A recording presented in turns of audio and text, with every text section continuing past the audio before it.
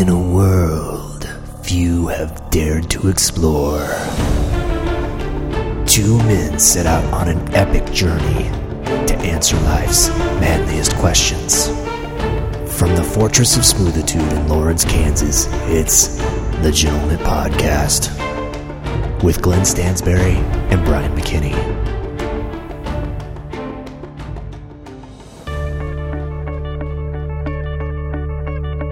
Welcome to the Gentleman Podcast. I'm Brian McKinney. I'm sitting to the left of the mild-mannered Glenn Stansberry. That's right. By day, I am but a humble web developer. But by night, I'm also a humble super gentleman. Super gentleman. That's what. Yes. Speaking of gentlemen, Glenn, you are mild-mannered, very even keel, I'd say. Yeah, for the most part. We are co-founders of a little site on the internet called Gentleman.com. Gentleman.com is all things. It could be mild-mannered if you needed just a dose of laid-back Southern California attitude. That's right. You can get that at Gentleman.com, but maybe, it's almost, it's getting into October. Mm-hmm. Maybe you need some chills and thrills. Ooh. You can find those on Gentleman.com, too. Yes.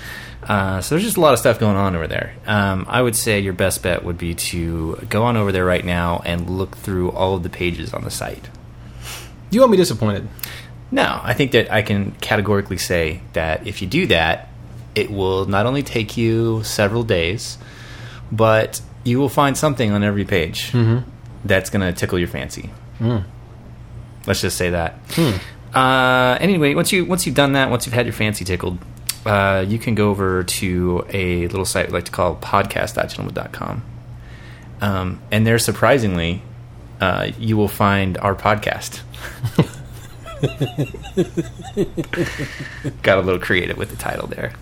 And what you can do there is find out about some of the links we're going to talk about in the show tonight. And then you can also go back and listen to 121 previous episodes of the Gentleman.com podcast.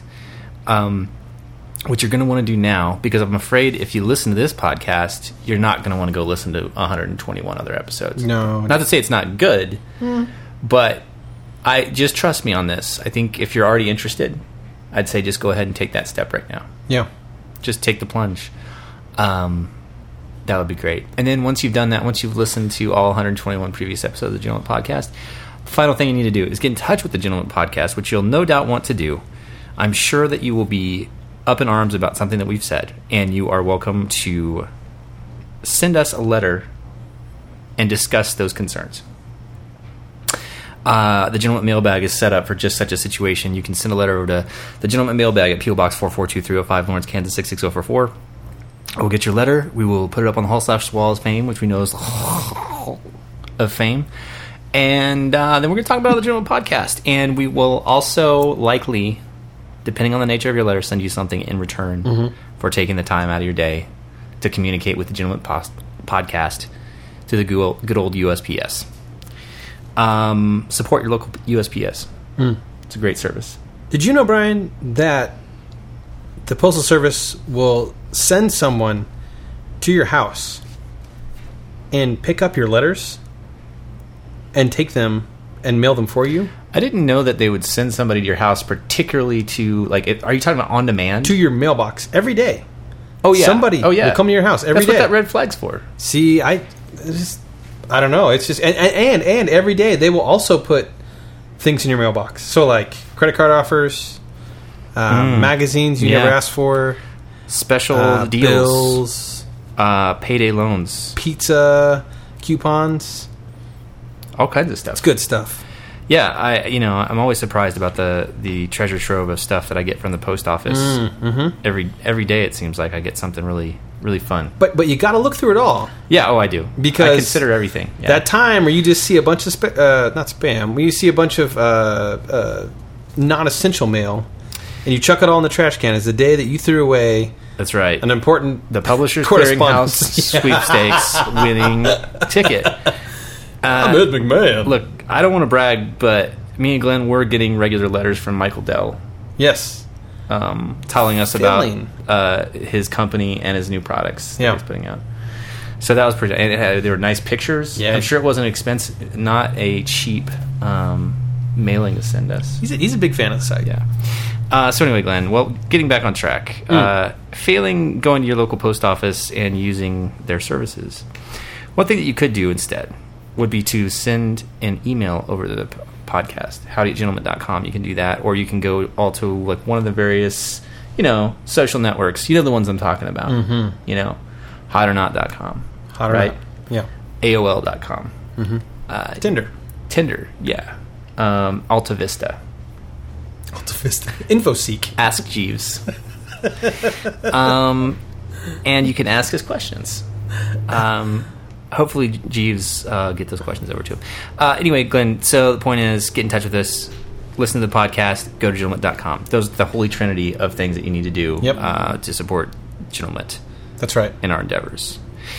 All right, Glenn. Well, we got that taken care of. And that means it's time to get into the meat of the episode, which is the drink of the week this week, Glenn. Brian, we work for the people, right? This right. show isn't about us. What That's we right. do when we rate beers, it's not for us. Right. It's to raise awareness of good beers and raise awareness of bad beers. And our job isn't always sunshine, roses, and puppy dogs. That's right. Sometimes we go into some dark areas. That's right. Of a beer. We gotta take one for the team occasionally. And I'm afraid to say that we're going to do that tonight. Well, we don't know yet because we haven't had it. I'm afraid to say that I'm afraid we're going to be doing that tonight. You're scared. You're afraid. I shouldn't let my preconceived notions cloud my judgment here. So, But I've had these beers on tap, and I don't know many beers that get better once they've been put into a can. I can't think of any off the top of my head.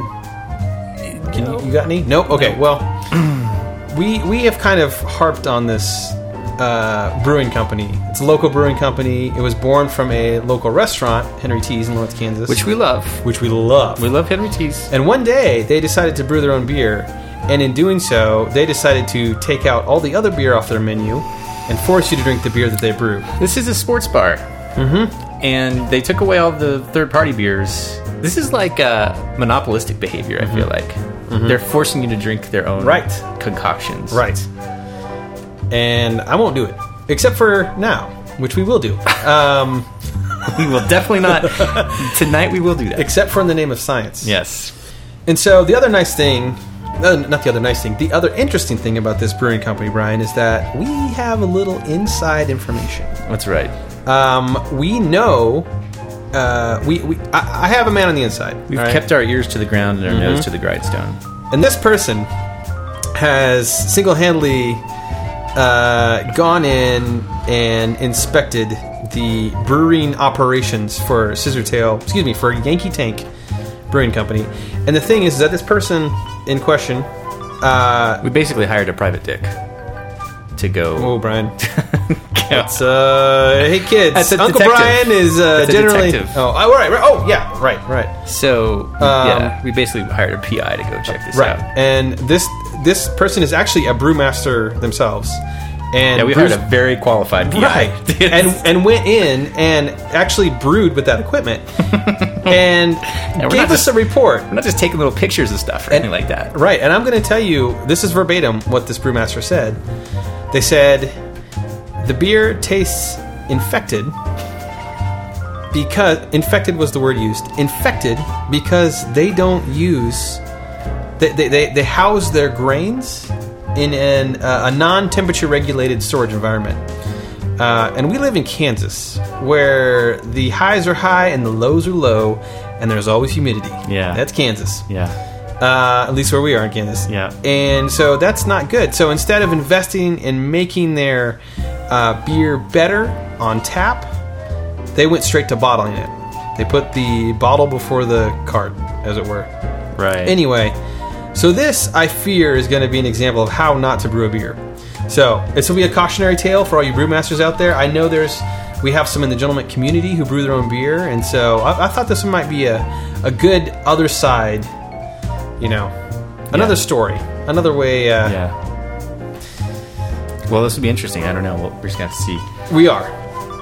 But see what happens. We do have some facts. Oh, yeah, we do. Yeah. This is the Scissortail Ale. And Brian and I are ale guys. We like ales. A good deal. Yep. And it's 5.2 alcohol by volume. The price was $8.99, which is just above the median here in Lawrence, Kansas. And it has 17 IBUs, so very low on the hop scale. And it is... Go ahead. I'm sorry. I was just going to say, on paper, this is looking pretty good for us, right? And get this, Brian. This will ring your bell here. It's a thirst-quenching light cream ale. Doesn't that sound delicious? It does. It's kind of hot today, too. It was warm. I don't think it was unseasonable. It was warm. Yeah. Still warm. Still warm. So this should, by all rights, be a very refreshing beer, Brian. We're setting up the perfect scenario. We've got the perfect customers. Yep. Perfect day. Perfect environment. Mm-hmm. We're setting up and ultimately... A local beer? We love local products. We love local. Yeah, we try. Yeah. Kansas products. So, Yeah. Yankee Tank, don't let us down here. How much was the price we say? $8.99. Yeah. 6 cans of Yankee Tank. A couple things to note. The can has the wrapper on the outside. The put any one of them on there, slap any wrapper on kind of deal. I see more and more of these, and it just pisses me off. Those two, yeah. Because you're charging me $9 for this thing. Go get a real can made. Are we so lazy we can't put it in real cans? I think so. Oh my gosh! They've got like waitresses from the bar back there affixing. Seriously, like before they serve. You got time to lean. You got time to put stickers on. You got time to stick. Can't. Okay, anyway, sorry. All right, Brian. Oh, gotta get my. Oh, it sounds good. Yeah. Creamy. Oh, it smells like beer. All right, here we go. Salud.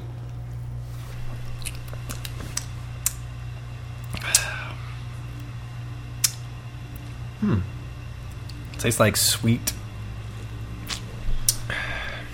water. Brian, have you ever had a beer that tasted like wine? That's what we have right now. And you know what? Maybe it's a power of suggestion here, but I taste that infection. How about you? You feeling it? Some penicillin in this can, I believe. Or rather, I need some. Oh boy. So I will say this: it's not repulsive. It's not repulsive. This is like Costco beer, or remember we got those worse. Costco beers? Yeah. That's what it kind of reminds me of. Actually, it kind of does. That's basically what it tastes like. Except the Costco beer, I paid like 10 cents less a piece. than half. Yeah, it was like 10 cents a piece. So that would be 60 cents Right. for those beers. Yeah, it was a very cheap buy. I want to say like, I don't know, $4 for a 6-pack or something like that. $3 for a 6-pack. This was $9 for a 6-pack with a sticker on it. Okay, well, Glenn, I wish these had a wider mouth on them because I could just... Do you? Get it. That is true. They don't have Band-Aid it. Just get it done with. Pull it. Don't worry, Brian. We got another can after this too. Goody. Okay, Glenn. Well, what if you were going to put a rating on this Scissortail Ale? What would you say that would be? This is hard because I feel like a lot of the beers we rate, they're all at the same kind of echelon in terms of quality and taste. Like, we don't deviate too far from... Nothing really goes much lower than a 7. Yeah.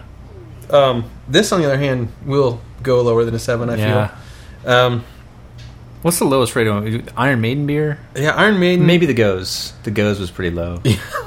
But that was more like we had no idea what we were doing, what we were getting ourselves into, and then it was just a slap to the face. We knew it was coming with this one. Yeah. Still didn't help. Gosh. I think I'm going to have to give this... I think this is in the 5s. Wow. That's pretty brutal. I'm going to give it a 5.7. Wow, dude. That's pretty rough, man. Yeah. I think I'm just most pissed off about the price. And the fact that I know that they aren't investing in their... They're just trying to make money from it. And that really cheeses me off. So I'm not being very partial on this one. Yeah, it's impartial, true. rather. It's true. It's true. Well, it's I was going to be tough. I was going to go in the mid 6s. You're too kind. But based on what you're just saying, I think I'm going to bump that down to a 6.4. Okay. Low 6s. I mean, it's not the worst tasting beer in the world. No. And is it the most frustratingly tasting beer in the world? Maybe. Maybe. Based on the backstory. Normally wouldn't be a big deal if a local sports bar came out with their own beer and they were trying to get it out there and all that stuff. But the thing for me is just the fact that they replaced all their own taps. And when they announced that they were going to do this, they said in their menus, like, we want to offer high quality beer at a low price. So, because like these craft beers are all getting out of control in price, and we want to, make it. We want to like help our customers out, basically. Psych. And then that quickly got dropped, and all their beers at their place are expensive, and it's their beer, and so they're just making more money off it, basically. So that whole thing got dropped like a bad habit. If their wings weren't so good, I would never set foot in that place again. I will forgive them based on their wing game. It is on point. It is very good. I wish I could quit you tease, but I can't. We'll be broke back in it because I love your delicious wings. Okay, Glenn. Well, you know who doesn't love their delicious wings? Is the MTS computer. The MTS, the Mustache Twist Scale computer, the proprietary algorithm-based machine learning AI computer that we built in order to empirically rate beer. And how this basically works is we type some facts in the MTS computer, and it uses machine learning AI, deep learning algorithm, data science to extrapolate a empirical, scientifically provable score for this beer. And so let's type some figures into the MTS computer. Basically, we said that this was $8.99. The alcohol by volume was, I think, 5.6%, 5.2%. The alcohol by volume was 5.2%. There were 17 IBUs. This is a cream ale. Thirst quenching, light cream ale. Yeah.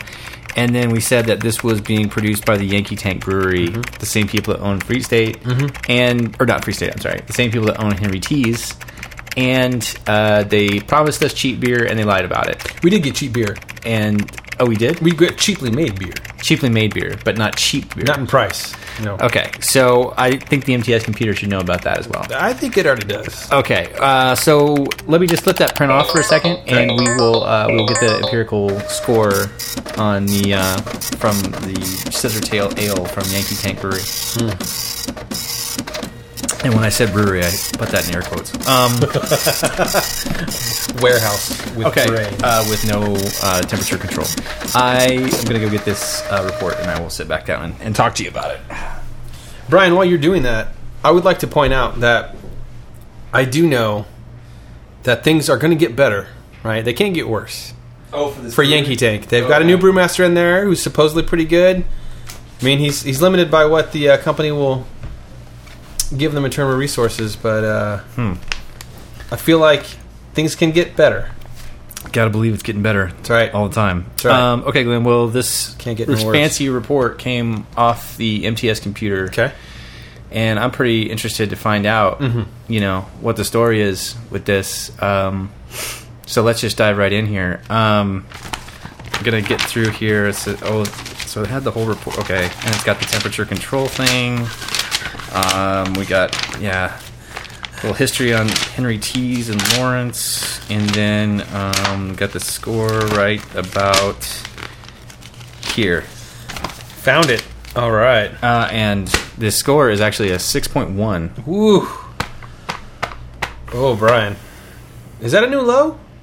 It might be. Iron Maiden's, I think, was in the six. It was in the sixes, but I feel like it was mid to high. I felt like the MTS computer was a little bit being kind with that one. To Iron Maiden? It's so smart. It's starting to have human-like compassion for the singer of Iron Maiden. So it's learning, Brian. Yeah. Always learning. Always learning. I'm just perusing around the Yankee Tank Brewing Instagram page. Oh yeah, there's lots of insightful things here. Measuring hops. Yeah, it's a riveting follow. Okay, well that's great to know. Okay, moving on, Glenn. Let's get to some interesting posts from Gentleman.com in the last 2 weeks or so. All right. Well, there's some great stuff posted the past couple of weeks. You may have remembered, Brian, that there were some unfortunate world events that were going on. The week that was. Yeah, the week. In terms of weather, Yes. a few hurricanes. It was a tough time. Yep. And no tougher time than in Florida with the Irma hurricane. That's right. Right. Houston also had a terrible time as well, but the attack in particular was posted by you, Brian, that we're going to feature here, and it's titled "Sign Language Interpreter Warned of Pizza and Bear Monster at the Irma Briefing."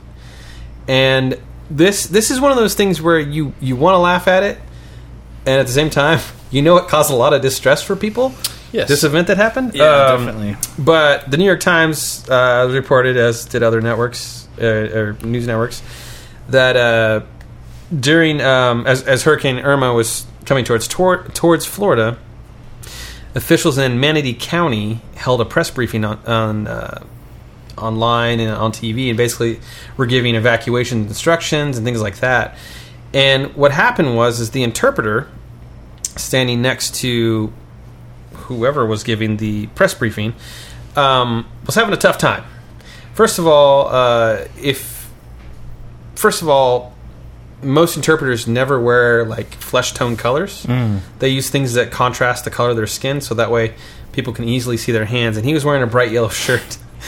Also, he looked a little out of place. He just didn't look like, it just a little off-putting. But the other thing too was that he was having a hard time getting the message across. And by the message, I mean he was. So, for example, the lady giving the press conference said, "We just need you to be safe." And then she told those in low-lying areas and flood zones to seek higher ground and consider staying in shelters. But for the deaf of hard of hearing, the message was quite different. Pizza, the interpreter appeared to sign, and then Bear Monster. Which would be a little confusing and off-putting. Disconcerting if they were given a press conference. This just in. Pizza Bear Monster. Yeah. Not funny, but... so, anyway, it turns out... I feel bad for this guy because... I was just going to say. For starters, my sister-in-law is hard of hearing. And she teaches at a deaf school, actually. So I've been around a lot of interpreters and just know a lot just basically talking with her. And he was... Basically, they didn't have an actual interpreter. He was somebody's brother... Right. Or had a relative who was hard of hearing. Right. And so he knew some sign language, which meant that he was just trying to keep up and finger spell. Like instead of knowing the actual sign for the word, he was like spelling it out with his fingers. And he was just having a rough day. It was a rough day, and he had to do 2 of these press conferences. That's a tough, So I feel bad for this guy. He was just doing his best to help out. Yeah. And he was probably nervous. Yeah. I still don't know where you get Pizza Bear Monster, like how those signs get sprinkled into the... I didn't know there was a sign for Bear Monster. I know pizza. Oh, okay. I know pizza. I don't know Bear Monster. Maybe he was just hungry or something. Just can't... It's like, a Snickers commercial, like, can't do your job, can't focus. Yeah, want to get away. Yeah. I definitely feel bad for this dude, but it's tough because I think it would have almost been better to not have anyone there because you don't want to confuse. Like, confusing people is the worst thing you want to do.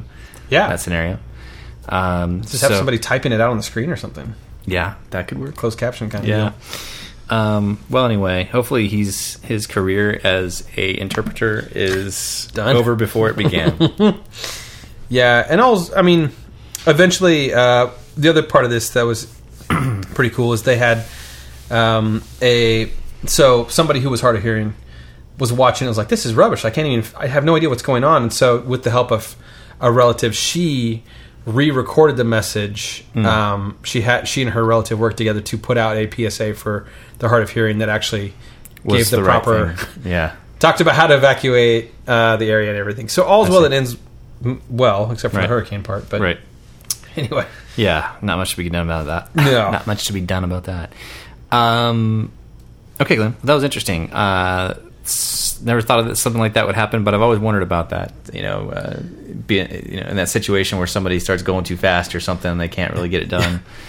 Slow down. Yeah. Okay, Glenn. Well, moving on, we have something that was posted by you. Yeah. And this is called Warren Buffett wins $1 million decade bet that the S&P 500 beats hedge funds. And this is a little news story from AEI.org. I have no idea what that is. I frequent that site often. It's it's a site. It doesn't really say what that stands for. Yeah, it's I'm sure it stands for completely reputable news. Yes. So anyway, Warren Buffett, American Enterprise Institute, Brian. the American Obviously. Enterprise Institute. Yeah, I love Not that vague place. at all. I love it. So Warren Buffett is an investor. He invests in things, and he's pretty good at it.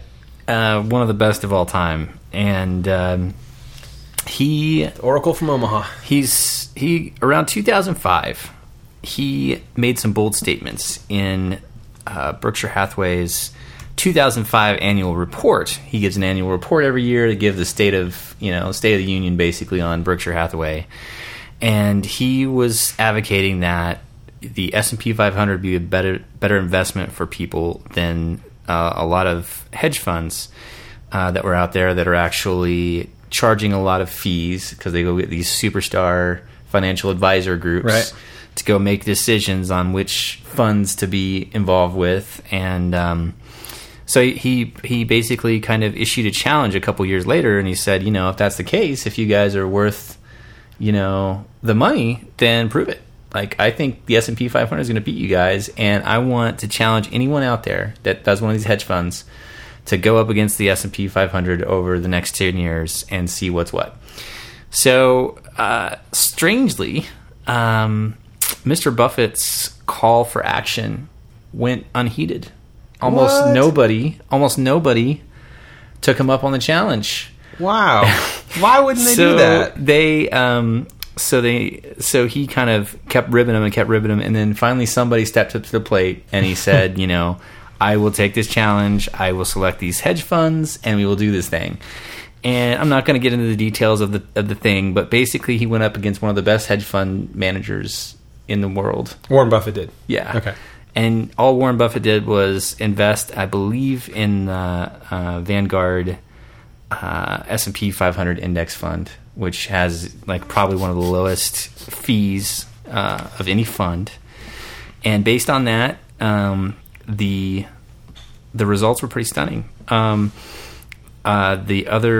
guy picked 5 groups of funds, so he was able to pick 5 different ones. Diversified. And the S&P 500 basically beat the pants off of all of them, except for one. The S&P 500 had an 85% return over the decade. And one of the funds that the guy picked, or groups of funds, got a 62.8 return. But the other ones got an 8.7, a 28%, 2.9%, and a 7.5%. So the idea is that if one of the best hedge fund managers in the world is only right 20% of the time, got to go with the S&P 500. Got to go with that. I mean, it's a no-brainer, and you don't have to think about anything, right? Right. You just leave it alone. And you're not paying some schmo to push funds around and charge you money for it, right? Right. There's a lot of people that have a lot of heated discussions about these things.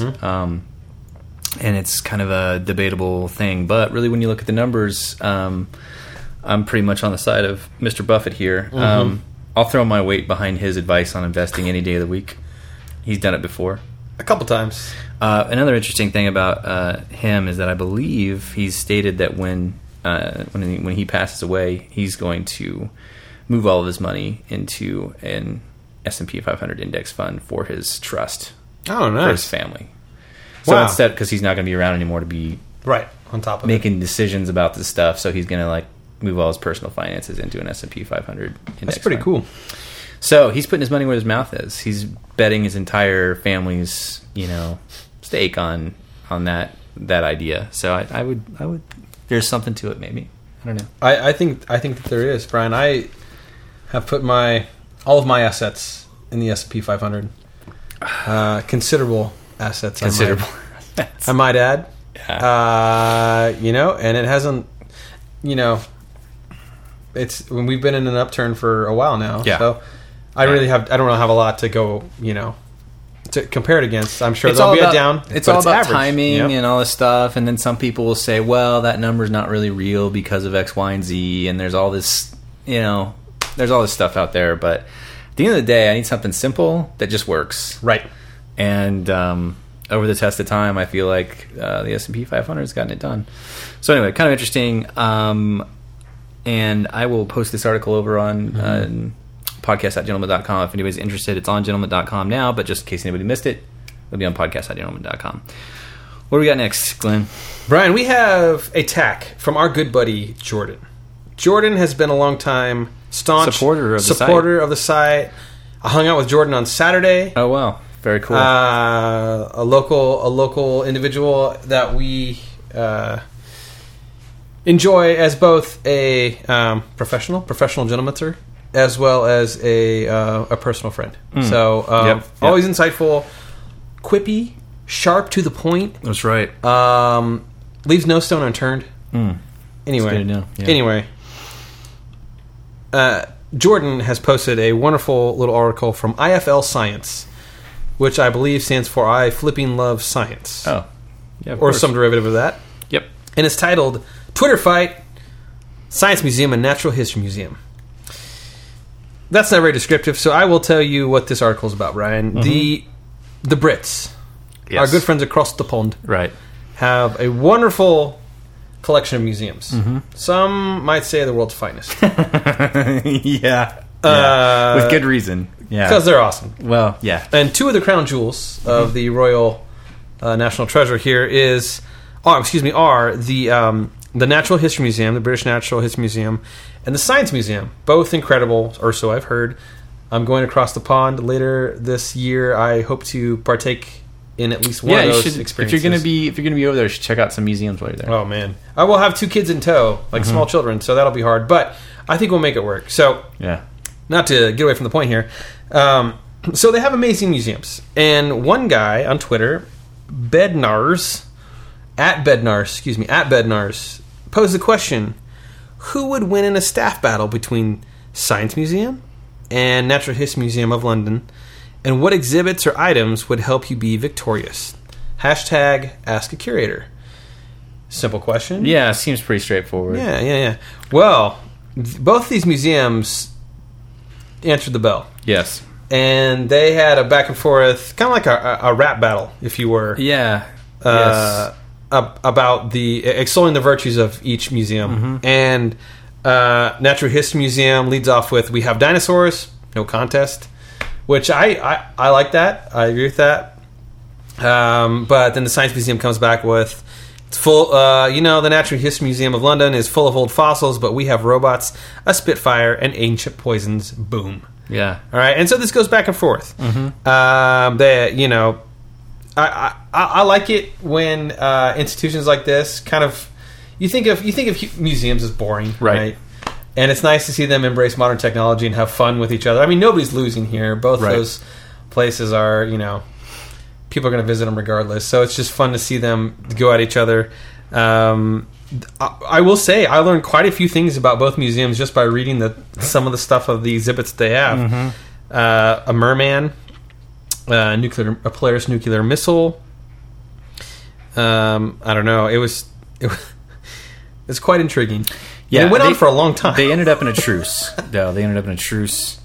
Yes. Friendly truce with a picture of 2 dinosaurs walking down the road. And but I thought they showed several pictures of stuff that each museum has, and it was all very interesting creatures and exhibits that I had no idea existed. What I was going to say was, Glenn, you were talking about how England has some great museums, And I remember I was talking to somebody once, and they're like, "Yeah, they've got great museums. They've been like taking stuff from every other country for like 1,000 years, basically." Yeah. So, not 1,000 years, but you know what I mean. Long time. For a few hundred years, they've been basically pocketing everything from all these different countries because they were, imperialists. Yeah. So anyway, there's a good reason why they have good museums. But I thought this is great. This reminded me of the Wendy's thing, where Wendy's started. All of a sudden, we just started using Twitter to bash McDonald's and just mercilessly go after competitors. It was fantastic. Just really clever stuff, little digs at McDonald's and stuff like that. How great would that be to be your job? Oh, I know. Yeah, I'm sure that would be a fantastic job. Just sit back and try to think up clever people. Yeah, clever tweets. Anyway, Glenn, All's Well That Ends Well, Ended in a Truce. I think we can both agree that both. I can officially say that both sound intriguing, and I would like to go to both of them. Yes. It doesn't have to be one or the other thing. So yeah, I think we're going to make that happen one of the days we're there. We're in London for about a week, so I hope get a chance to do that. We can get to do that, yeah. Yeah, definitely. All right, Glenn. Well, those were some interesting posts from gentleman.com in the last 2 weeks or so. And now it's time for a little segment we like to call The Toast. And this week, Glenn, found out a little bit of information. Information emerged on the internet. There's been all kinds of turmoil around the Star Wars film series, situation, which is distressing to hear for fans. We know who is directing the second Star Wars. You know what I mean? For now, so not the real. I mean, not the in between Star Wars, the non sequitur Star Wars movies. Yes, this real is like the real Star Wars. Okay, the one that J.J. Abrams, wrote and directed, and then Rian Johnson, I think, or something like that. I can't remember what his name is. He's the guy from Looper, the director of Looper. Yeah, he's doing the second one, right? But there was supposed to be this Han Solo movie, and they had these two directors for it that directed 90% of the film, and then they all of a sudden just announced they were splitting, like leaving the production, and they moved Ron Howard in to direct. They called him the closer. Yeah. But people are like, well, they've already filmed 90% of it. What is he going to do? And so anyway, so people are weirded out by that, and then it turns out that the third installment of the Star Wars remake did have another director, and that person has left, and now J.J. Abrams is doing that third installment of the updated Star Wars. And so I wanted to toast J.J. Abrams because he did a heck of a job, I think, on the first reimagining of Star Wars since the original. I mean, the best one since the original Star Wars came out. Even better than George Lucas could pull off. The recent one. So, but it was interesting because I was also reading that as soon as this happened, well, first of all, I got some flack on Gentleman. I don't remember what member it was, but somebody immediately commented that it was like Episode 9, Return of the Lens Flare. Which is an apt criticism, I think, of some of his stuff. He does have a certain style about how he does a certain certain style about how he does it. But I appreciated the fact that he didn't torpedo the series. That's a very difficult job to pull off. Like, you're walking this really thin line of nostalgia and not nostalgia, and so it's a difficult position to be in.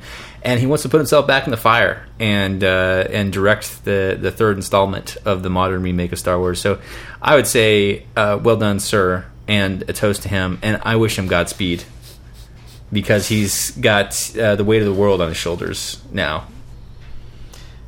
I would agree. I looked up who the gentleman member was. Alan Castor. I don't know how to say his name. Elan Castor? Elan Castor. I think his name's Eric, actually. Oh, okay. Elan Castor. Yeah, he's one of our brewmasters, actually. Oh, really? Not gentleman brewmaster. Right, the gentleman brewmaster. Yeah. We're making great beer. It's going to be really cheap, really inexpensive. Good. Yeah. We're going to put a lot of money in this operation. Elan Castor. Sorry. Okay, so Elan Castor is the one that quickly pointed it out, and it's a good dude. Yeah. You know what, J.J. Abrams, I had no desire to go see Star Trek when it came out. And, you can say it's a big budget movie, big box office, money grab, whatever, but I liked it. I liked it. It was pretty good. Pretty well take done. on it. Yeah. I wasn't thinking it was going to be some, world-changing, life-altering experience watching it, but I enjoyed it. It was an enjoyable experience. You know what I liked about J.J. Abrams when he was redoing the Star Wars that I was reading was that he brought in Lawrence Kasdan, who was the original co-writer of Return of the Jedi and The Empire Strikes Back. And he might have been the solo writer on those movies. And so J.J. Abrams brought this guy in, and that's a good sign. Talking about the closer, like guy that closed out the original Star Wars series. Right. Yeah, that's pretty good credentials right there. He's all right. Yeah. He's all right in my book. So I read about that, and I was pretty down with that. And but it was funny because I actually was just reading today that somebody immediately started up a petition to get J.J. Abrams away from the movie because they were of the mind that it was too much of a ripoff of the previous Star Wars movie. And I have heard that criticism before. So it was too much of an homage to the original Star Wars. Which, interesting. I get the point. Does anybody ever argue that, though? I get the point about that, but you're also, like I was saying, you've got to bring it back home. You know what I mean? Right. You got to bring it back. It's got to feel like part of the series. Yeah, you got to bring it back home because it got so far away. The previous one, Jar Jar Binks. Yeah, and so you got to bring it on back. And it's like, where do you draw the line? It's hard. So I'm glad. I mean, yeah, it was a little bit, kind of a throwback or whatever on some things, but I thought it was really well done. I liked it. I'm excited that he's involved with it. So I have an acquaintance who. Huge Star Wars fan, like a nerd, like bona fide Star Wars nerd. Kevin Smith. Yeah, basically. Right. Yeah, me and Kevin. Right. Silent Bob. No, and anyway, I was asking him when the first one came out, when they rebooted the series, Abrams did it.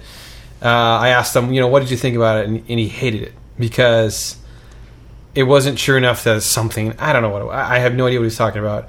But his main criticism was that it just didn't do the specific thing that it was too, Hollywood and too this and too that. And anyway, my point being that while I'm sure there's always going to be people who hate what J.J. Abrams did to Star Trek and Star Wars, right? Yeah. But for 95% of the population, it was wonderful. Right. So, yeah. How many billions of dollars they make on Star Wars? And tell me which one you like better, J.J. Abrams' adaptation or the modern George Lucas, what was it?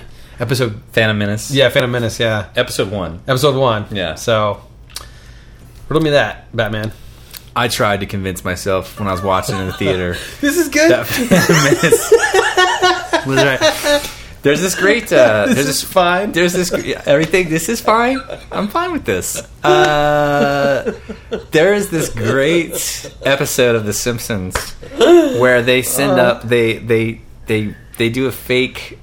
They everybody's really hyped to see this movie. It's basically Star Wars, and they go in there in the theater and they're watching it, and comic book guys there, and it's this whole thing about the mayor and the Lord Sith and Mr. Palpatine's blah blah blah, and just like this whole.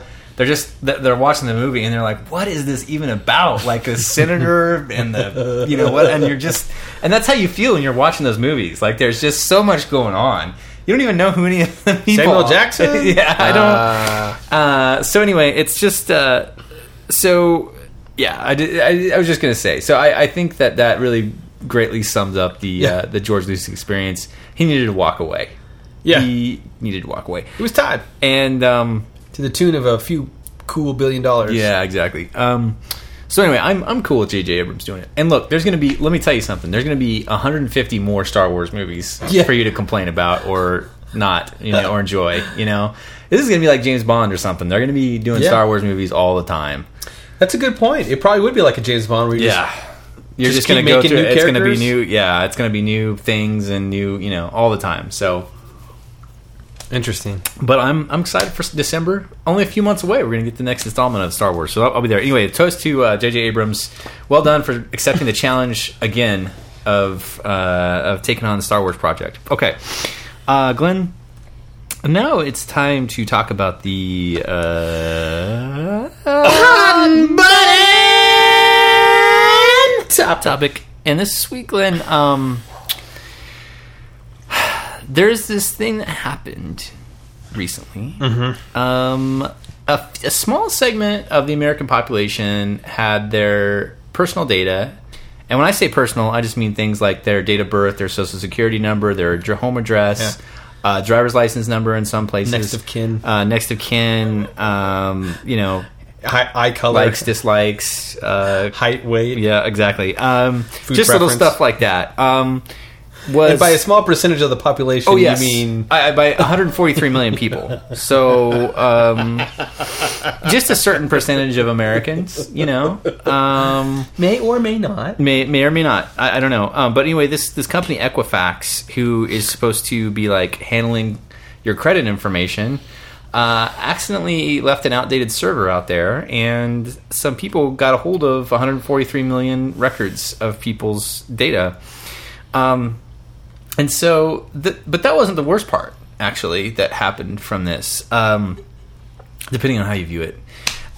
Maybe the worst part about what happened was how it was handled by Equifax afterwards, because they actually tried to respond to it by setting up a separate website where they would take the last six digits of your social security number and your name, and it looked exactly like a phishing scam because it was some random domain, and they were asking for 6 digits of your social security number, which basically, if you know anything about, you know, stuff, is like if you give somebody 6 digits out of 9, you can use computers to get the rest of those digits. So it was very like off-putting.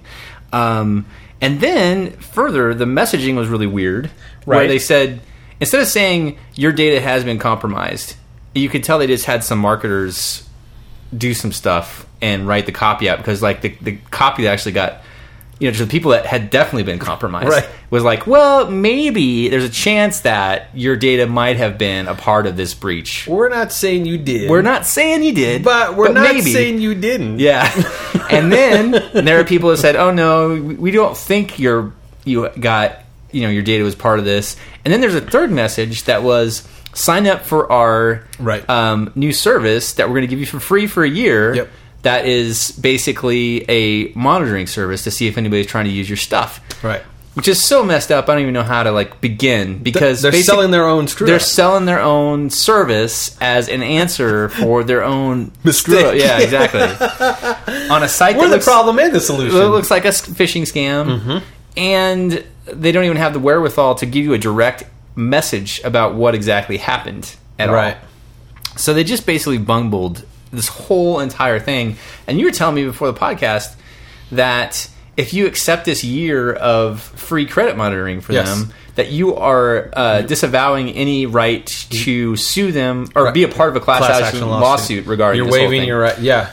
And also, a couple other things that were interesting, Brian, about this. The site that they set up, what was the URL? It's like Trusted ID Advisor or something.com. No. It was like Equifax 2017 databreach.com. .com. So I heard some interesting, like, oh, they're leaving themselves totally wide open for 2018's data breach. Right. They probably registered 30 domains. And the other thing, too, is that they use a simple, like, WordPress site to set up this... this mini site for you to sign up for their new product and to see if you got scammed. Right. And then, which is bad in itself, because if you are in charge of a lot of people's information like that, you probably shouldn't be using an out-of-the-box thing that, you know, bloggers use. But anyway. That is riddled with security problems. Right. As it is. Right. Oh, and it's the biggest platform in the world, which means every hacker in the world is trying to hit that. Yeah. Anyway. And then the third thing, Brian, is that hours before...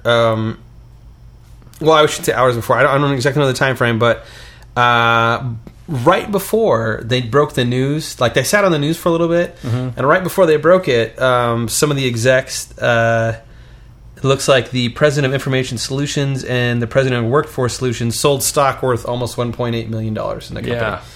So they just kind of dumped it right before the... which is, I'm pretty sure, illegal. That's insider trading. Yeah. So they're under investigation right now. I hope their asses get flamed for it. Yeah. They came out and said that they had no idea that was going on. Right. And, sure. I didn't. The stock dropped like 15% or something like that immediately. Maybe more, I can't remember. But... shame on you. My question is, like, at what point are there going to be actual repercussions and consequences for these companies that allow this much of our data to get breached? If they're in charge of it, they should be on the hook for protecting it. And if something like this happens, I think jail time's probably something that should be on the table for the people that are in charge of making sure these things happen. I'm not talking about like the guys that are day to day in charge of it. I'm talking about the people that are like the CEO of this corporation. It's like an oil leak or something like that, you know, like punitive damages. Yeah, there's some stuff, or at least massive fines. I mean, like crippling fines. Yeah, that is. They should be put out of business for this one. They should, and you know, I'm not. Look, mistakes happen, and it's not like who knows what they were doing. I based on what I've seen, it's probably a Mickey Mouse operation. Just on how they've handled it. Oh yeah, you look at how they handle it, and you're like, okay, these people had access to all of our information. That's not good. Yeah, this makes sense. But yeah, you bring up a good point. Like, if a company is getting our social security number and all of our information, then they should be on the hook for when it gets taken from them. Yeah.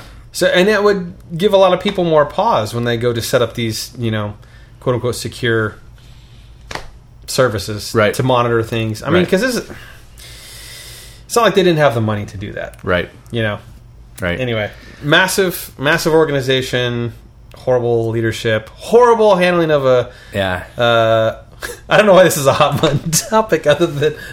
Well, it's hot button because... Do you think it was good or bad? No, it's hot button because it's like... on the pulse. It's a controversial... A nerve. Thing that just happened, and it ticked a lot of people off. I mean, myself included, when I was trying to do this, I got over to their little site that they set up, and they asked for 6 digits of my social security number on a domain that I didn't recognize, and I was like, well, this could be just like a news story that accidentally linked to this phishing scam, and then I'm all of a sudden giving somebody my information, so I just immediately closed up and got out of there. Yep. And it's like, what boardroom are people sitting at where there's not a tech person there, there's not an engineer there to say, hey, this has to be on Equifax.com because otherwise it looks like a phishing scam. I mean, you know, like, why is there not somebody in the room telling them that? You know, in a WordPress site? I mean, you know what I mean? Like, if they don't have an engineer there to talk to them about these things, then that's a big problem.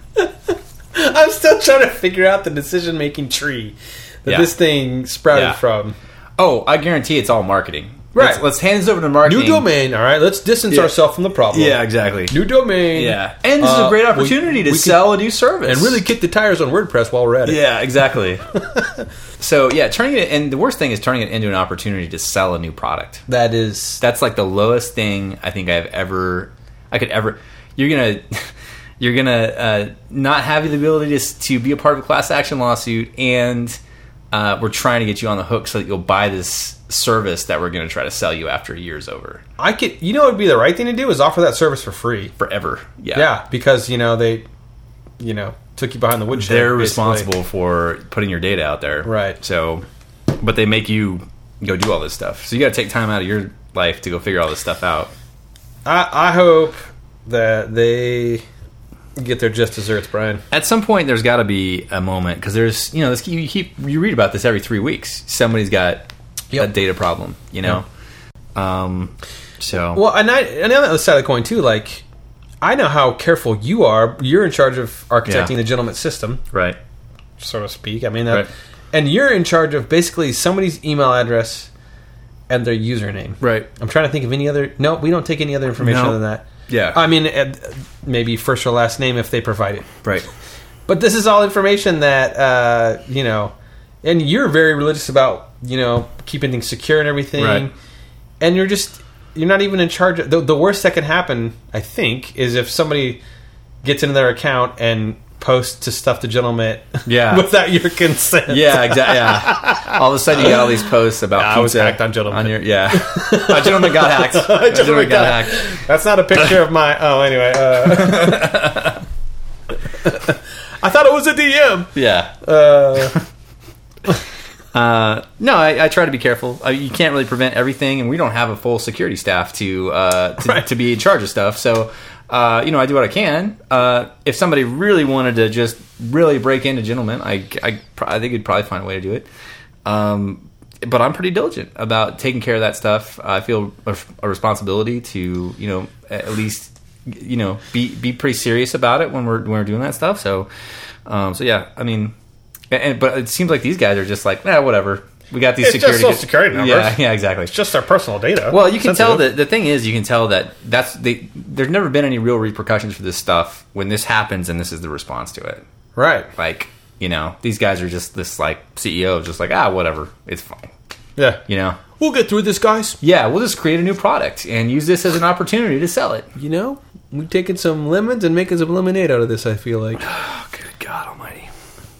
Yeah. So anyway, well, hopefully there'll be some real repercussions at some point, and then this kind of stuff will quickly end because that VW thing where they were dialing down the emissions on diesel stuff. One of the main engineers that was involved with that is doing jail time for it, because basically deceived millions and millions of people about what was going on, and that was something that was like from the top down. They were pressuring them on and stuff. So anyway, kind of interesting stuff. I don't know. It's like, where does the line get drawn? I feel like there needs to be stiffer penalties, but I don't know where that is. Somebody's going to have to be made an example of. Yeah, exactly. That's just how this and works. It's probably not going to be the CEO. Nope.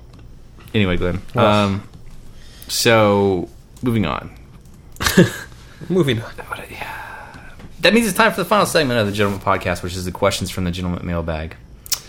And this week, Glenn, October's just around the corner. Yes. It's time for all things scary, as far as I'm concerned. Oh, man.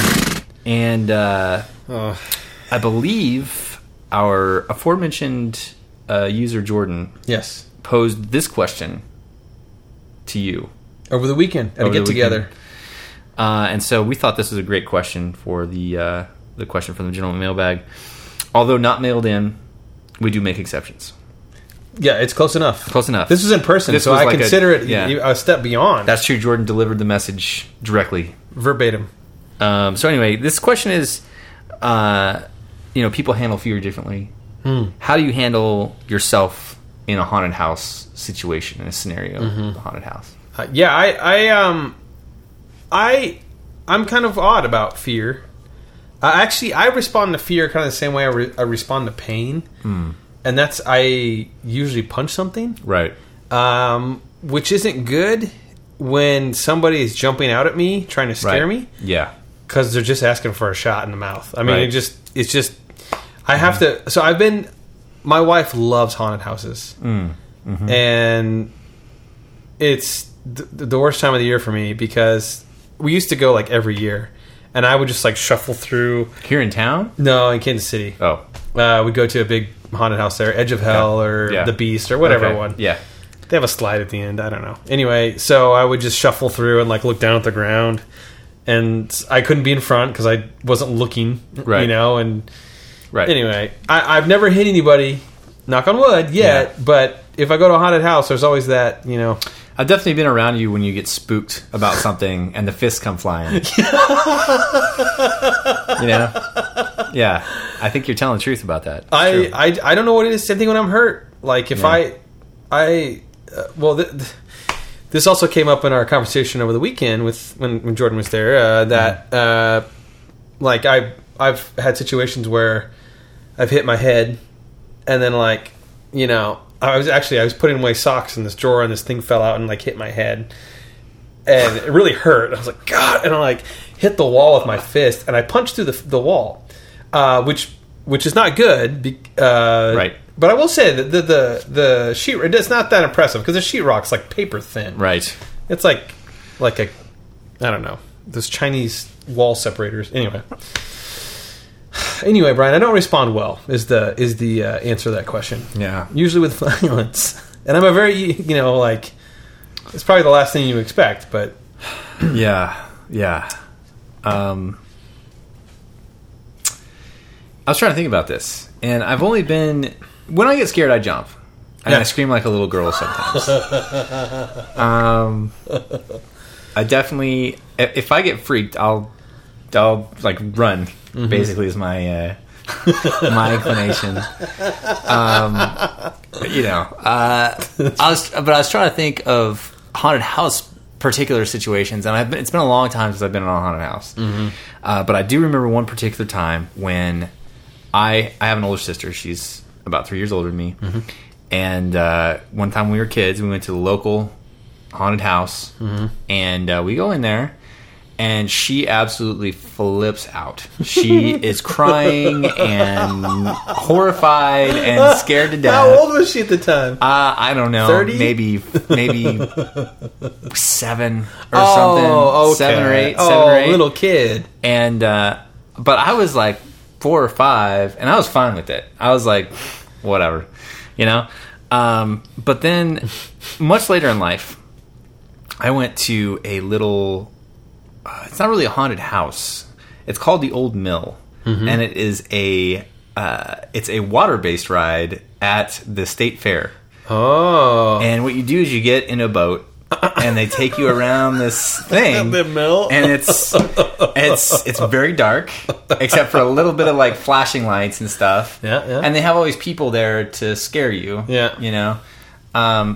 And I got around 90% of that thing, like 90% of it, and I was totally cool, you know, like, because I think I was with a date or something, you know, and so I was like, yeah, whatever, you know, these people like walking around trying to scare us. Well, towards the very end of it, right before you're about to get off, they stationed, you know, probably their top-notch scary person. Guy. Yeah, the closer. And the ringer. It was pitch black. Oh, and, no. you know, no. I just feel like maybe a tap on my shoulder and a yell, and then like a light comes on, and it's, you know, somebody right there, you know, and you don't expect it. And I think I like screamed and jumped, you know. It's a wonder I didn't jump out of the boat and into the water. Yeah, into the water and start swimming away or something. It scared the crap out of me. So I think I haven't gone to any of the modern haunted houses. I did watch a story about a guy that made a haunted house at his house. We talked about that on Gentleman. Yeah. That was really on cool. the podcast, I mean. It's a really cool hobby to have. I mean, he got really into it, but but yeah, I think my response is more screaming and running. So it's hard to say which would be more effective, you know, in a real scenario. Oh, it's not good either way. Yeah. So I don't know what it is. I just don't even think. One time, this I'll never forget this. We were at some family member's house, and I was in the bathroom, and I come out of the bathroom, and it's a dark hallway, and Lynn out of nowhere just jumps and yells "boo," and I turn around, and I was like about ready. I had to catch myself, and like, oh, that's the woman you love. Like, you probably shouldn't punch her into the wall. Right. And yeah, it was a little touch and go there. I was like, you know, at this point, probably should never do that to me ever again. Right. Right. So I don't handle it well, Brian. Yeah. I'm just not built for that. Well, yeah, that's all right. That's all right. Yeah, well, the haunted house thing reminds me though. I should just punch him. Yeah, that'd go over well. We know there's these things too where there's things now where it's not a haunted house. It's like they go to a field and it's like a weekend and you're camping out. And people are roaming around like actively trying to kidnap you and like, you know, put you in these scenarios and stuff. Man, what's wrong with people? People must like this. I don't understand it. I like dislike it. I like to watch scary movies. Yeah. I do like to watch scary movies, but controlled environment. I don't think I would. I don't think I'd want to put myself in that situation because you never know who you're dealing with and what's going on here. You know what I mean? Like sleep deprived. Yeah, there's some stuff there that's a little bit too loosey goosey, I think, and I don't really know the particulars about how they handle some of this stuff. But yeah, I'll watch some scary movies. I'll go to a haunted house. But I'm not going to like pay money to get kidnapped in a field in Illinois or something. You know, you've seen Me, Myself, and Irene. Yeah. An underrated Jim Carrey movie. Right. But a classic nonetheless. Yeah. And I feel like I'm a little bit like his character in that... Stay with me here. I'm having all these flashbacks of things that happened in that movie. No. You know, like he's a mild-mannered guy, right. And then something snaps, and he turns into a different person. Yeah, that is how I am. Yeah, that's and in the camping situation, It would not be good. Yeah. It just wouldn't be good. That's I don't true. even. I'm not an imposing person. I'm not a big man. But I don't know. Yeah. Yeah, it's definitely true. So don't sneak up on Glenn. Don't do it. Just don't do it. It's Don't like do it. waking somebody up at sleepwalking. You just don't want to do it. I've never heard that before. I guess that makes sense. Well, I don't know. Yeah, they do say that about sleepwalkers. I don't know why, but you're not supposed to wake them up. I have a friend who is so bad at sleepwalking. He woke up and he was driving a car. He was like halfway to Eudora. And it's like, oh, I'm awake now. That person should not be. They should not have a driver's license. Does it matter? Yeah, You don't have a it driver's kinda license does. when you. Yeah. I mean, if you got keys to the car. Well, they shouldn't have a car.